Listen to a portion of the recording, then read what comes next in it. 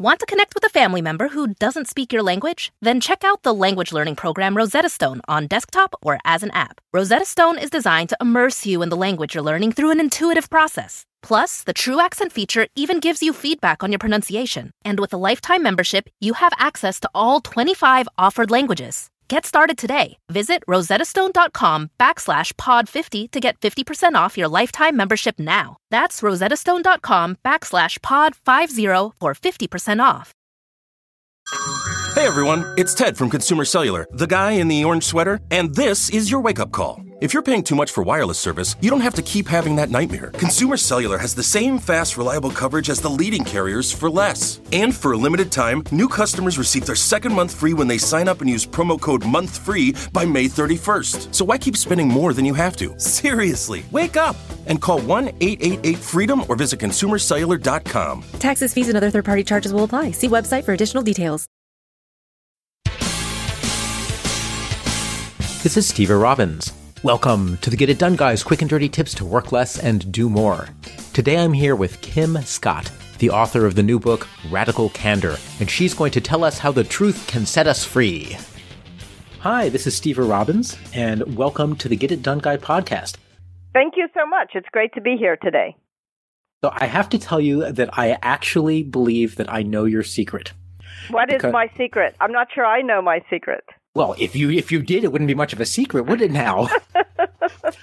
The very first musical that I was ever in was Evil Dead, the musical.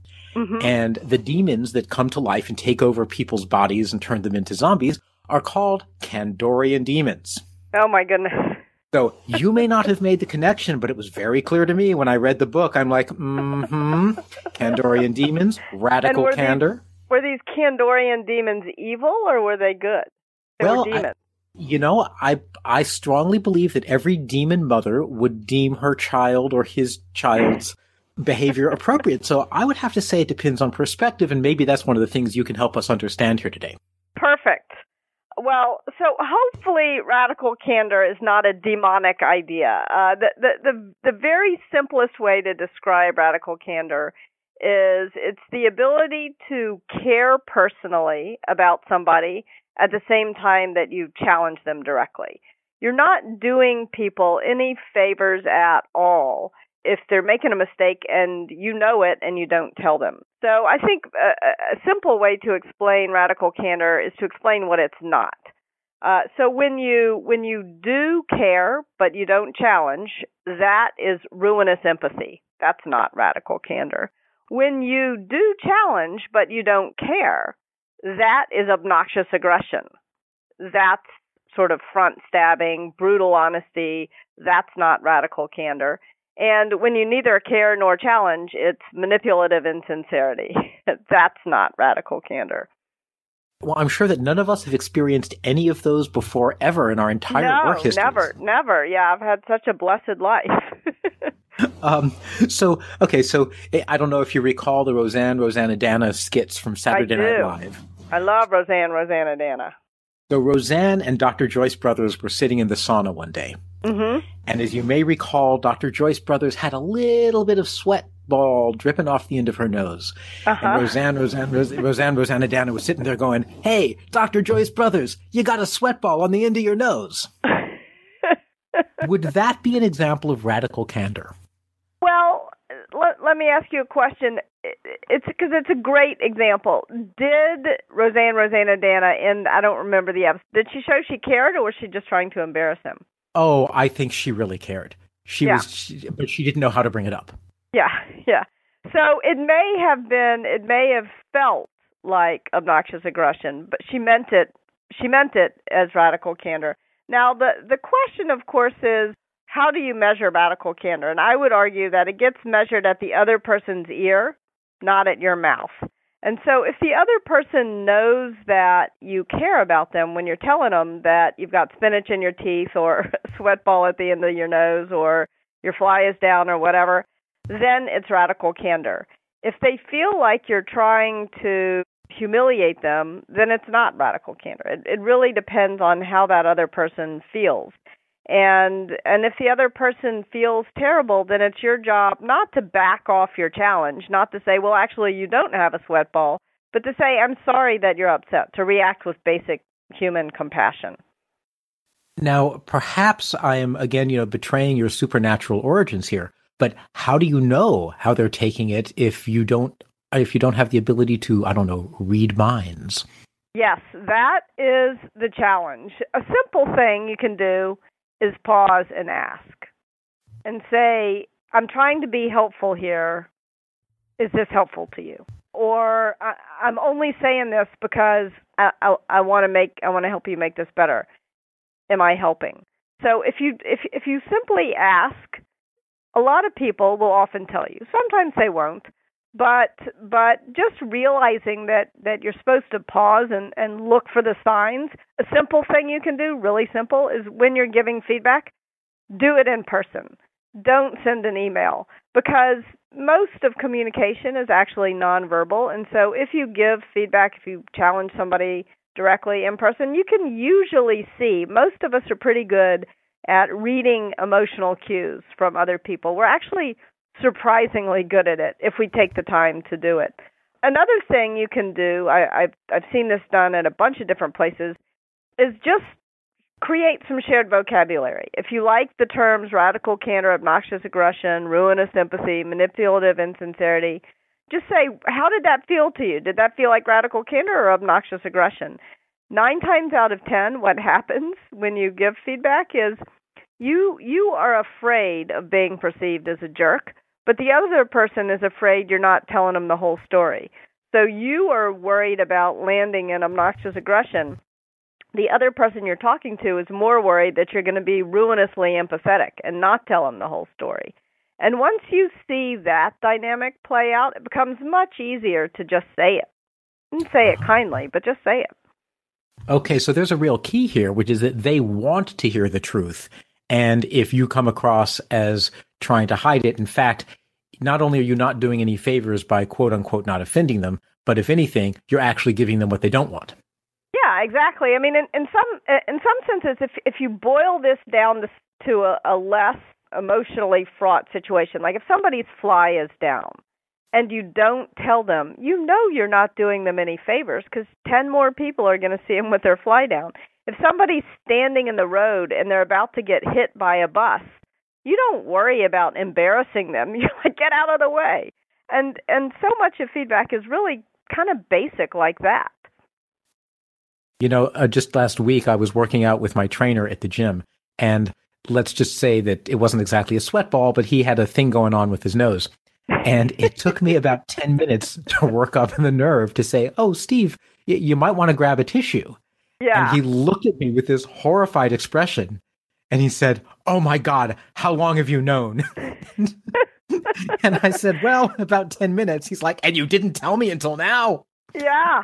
I mean, you are, but that, it's very funny. I often tell people, like, it's easy to tell somebody about spinach in their teeth. It's a little bit harder to tell them about a fly down. But a lot of people draw the line at boogers. They don't want to tell somebody.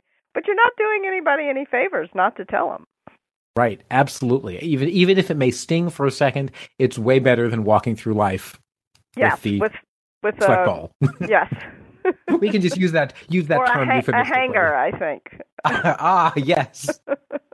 I'm sure somebody's come up with a complete vocabulary for all of this. There is actually. In fact, we were going to do a whole, on our podcast, we were going to do a whole Radical Candor segment on how, where people draw the line. BO is another one. People really hate to tell each other they have BO. But you're not doing somebody any favors if they stink and everybody's talking about it and reluctant to be in the same room with them, and they're just unaware. Absolutely. So I want to follow up on that one for a second. I have a friend who has a very nasally, Grady voice. Yes. And we were talking once, and I started to notice that people were reacting to him. Actually, as I was watching, they were actually reacting to him when he would say something by cringing a little bit. Yeah. And I took him aside and I said, I don't know if you know this or not, but you have a very nasal voice. You might want to consider learning to do something about that, because I think it's affecting the way that people respond to you. And he just went ballistic. He was like, "Oh my God, this can never be changed. You're just telling me that I'm a failure at life, etc." Oh, no. How do you deal with something like that when you're giving feedback, but the way it's being taken by them is as if it's a personal criticism about their unchanging state of being, rather than being a, "Hey, here's a tissue, you can wipe the sweat ball off the end of your nose." Right. It's really important to think through this, especially when it feels like something that is so hard to change, like your voice. I once had a boss who pointed out to me that I said too much. And when she did it was Sheryl Sandberg when I was working at Google. And when she did it, she had the name of a speech coach all ready to give me. And she had gotten Google to pay for the speech coach. So that was I knew she was on my side. And I knew that I could change this. It was going to take a little bit of work, but it was something that I could change. And I think you point out something that's so important. When you give somebody feedback, you want to give them feedback on something that they can change, and you want to be willing to help them change whatever it is. So I think that you did the right thing to tell your friend, but I think maybe helping him find a person who can actually help him change this. I'm sympathetic with your friend because I have kind of a piercing voice. In fact, sometimes when I'm leaving voicemails, my voice triggers the pound key and the voicemail hangs up on me. I don't know what it is. And it's something I've struggled with. Am I going to spend the time to change my voice? Because it's important how people react to what you say. I'll tell you, if you do public speaking or if you're doing podcasts and things like that, it turns out that I believe, at least, it is a real advantage to be able to have that type of voice control, because people in Western cultures respond to voice tone unconsciously. They're not aware that they're doing it, but your voice tone can have a dramatic impact on how you come across. This is a whole other topic, which isn't exactly radical candor. But I guess, bottom line, if you do decide you want to do it, drop me a line and I would be happy to tell you, to give you some hints on who I've worked with. I'm going to take you up on that. And your friend should too. Did you ever get through to him? No, he absolutely insisted there was nothing that could be done. And I used to have a very nasal voice. And when I decided that I wanted to do public speaking, and later it evolved into podcasting, but first it was just for in-person public speaking, I took voice lessons and I really worked at it. And now, at least I'm told, I have a very nice voice. You do have a very nice voice. And that's that is another great radical candor tip. If you can go to somebody and say that you've had the problem that you see them having and that you've solved it, now all of a sudden you're making yourself vulnerable and you're showing that whatever the problem is, it can be solved. So maybe try telling your friend your story. I will do that. Now, question, you just said the word vulnerable. What does vulnerability have to do with anything? Vulnerability is so important. A crucial part of radical candor is being humble. There's a reason why I call it candor and not truth. If you go to somebody and you say, "I'm going to tell you the truth," you're kind of implying that you're certain you're right, you're not open to their point of view, and you have a pipeline to God and they don't. And that it's sort of hard to listen to that. Whereas when you're sharing your opinion with somebody, you're saying when you're sharing your candor with somebody, you're saying, "Here's what I see," but you're also interested in the reciprocal. What do you see? I think so much of radical candor is about asking for it before you start dishing it out. So you want to solicit radical candor before you start offering it up to people, to prove that you view it as a gift and that you're not always right and you're not perfect either. Now, that sounds like the sort of thing that obviously could be useful if you are a manager supervising people. It also strikes me that if I'm walking into a team as a team member, there might be use for this, because certainly when you're on a team, you want to be able to give feedback to the other people on the team, and you probably want to be able to accept it from them. How do you think about radical candor when you're not going up and down an organization, but when you're just doing this with your peers? It is really exactly the same up, down, or sideways. I'm not a very hierarchical person, so I wouldn't suggest that you speak differently to your boss than to your employees than to your peers. I think the basic things you need to do and the order in which you need to do them are the same, no matter whether you're speaking to the President of the United States or to the homeless guy you just passed by. So I think if you should have to interact with either one. So I think the first thing you should do with your peers when soliciting feedback is to come up with a go-to question. Come up with a question that you feel comfortable asking. You've got to remember that people are reluctant. For the same reason you're reluctant to give feedback, other people are reluctant to give you feedback. And when you ask them for feedback, it's sort of awkward. So you've got to figure out a question that doesn't feel awkward for you. So you can do this right now in the next 15 seconds. Come up with a question that you think you could ask somebody. My question is often, is there anything I could do or stop doing that would make it easier to work with me? However, a friend of mine, Krista Quarles, who's the CEO of OpenTable, said, I would never ask people that question. My question is, okay, here's my idea. Tell me why I'm smoking crack. So it doesn't matter, and that works for her. So it doesn't matter what your question is. It matters that it works for you, that you feel comfortable asking it, and that it's going to put somebody kind of on the spot. It's going to make them say something. So first of all, your go-to question. Next step. The next thing to do is to embrace the discomfort. It's tempting to think when you ask for feedback, if you make somebody comfortable, then they'll tell you the truth. But the thing that's going to make people comfortable is to avoid this conversation altogether. The thing that's going to make them comfortable is to say, oh, everything's fine, and please just go away and stop asking the question. So what you need to do is not make them comfortable, but to embrace the discomfort. To make it more uncomfortable for them to say nothing than for them to at least tell you something. Here's a really simple technique. Ask your question, shut your mouth, and count to 6 in your head. You are a Kandorian I only made it to 2.5, and you had to tell me something. What were you going to tell me? I said, see, you are a Kandorian demon. I knew it. Yes, exactly. It is already. It is, but it's a simple tactic, and people usually cannot endure more than a few seconds of silence. So if you can count to 6 in your head, they'll usually tell you something just to fill the silence. So that's step number 2. Step number 3 is to listen with the intent to understand, not to respond.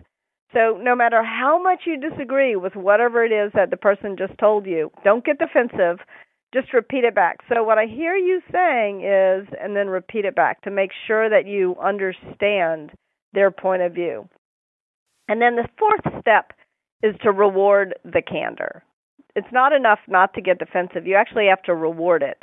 Now, rewarding the candor is pretty easy if you agree with the feedback, but if you disagree with it, it's a little trickier. But of course, I'm not going to tell you that you have to agree with everything you disagree with. You've got to tell somebody if you disagree, but wait a day or two till you're sure you're not being defensive. Find that 5% that you do agree with, and then say, but I feel like I really owe you a fuller explanation of why I don't agree with what you told me. And then be open to how the person responds. Maybe they'll convince you that they're right. Maybe you'll convince them that you're right. But candor is a two-way street. This has been the first part of my interview with Radical Candor author Kim Scott. Stay tuned for the next episode to hear the rest of the interview, in which Kim shares the secrets of the ages that will make you a force to be reckoned with. And who doesn't want to be a force to be reckoned with? I'm Steve Robbins. Follow Get It Done Guy on Twitter and Facebook. I run programs to help you develop the skills you need to create an extraordinary life. If you want to know more, visit steverrobbins.com or join my personal mailing list by texting Get It Done to 33444. You'll also get a free copy of my secret book chapter on how to build relationships that help you succeed. So stay tuned next time for the second part of Radical Candor with Kim Scott. Work less, do more, and have a great life.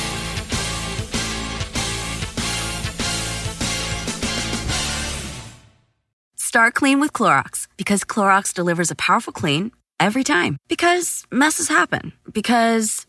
Hey, listen. Remember how you told me to toss those takeout containers before we left for vacation? And you were like, I'm serious. If that leaks over the counter, it'll be a slimy abomination by the time I get back. And I was like, yeah, of course. Don't worry about it. I won't forget. Well... Ooh, yeah, that happens. So start clean with Clorox. Use Clorox products as directed. Rinse after use if in contact with food surface. The living room is where you make life's most beautiful memories. But your sofa shouldn't be the one remembering them. The new life-resistant, high-performance furniture collection from Ashley is designed to withstand all the spills, slip-ups, and muddy paws that come with the best parts of life. Ashley high-performance sofas and recliners are soft, on-trend, and easy to clean. Shop the high-performance furniture in-store or online at ashley.com. Ashley, for the love of home.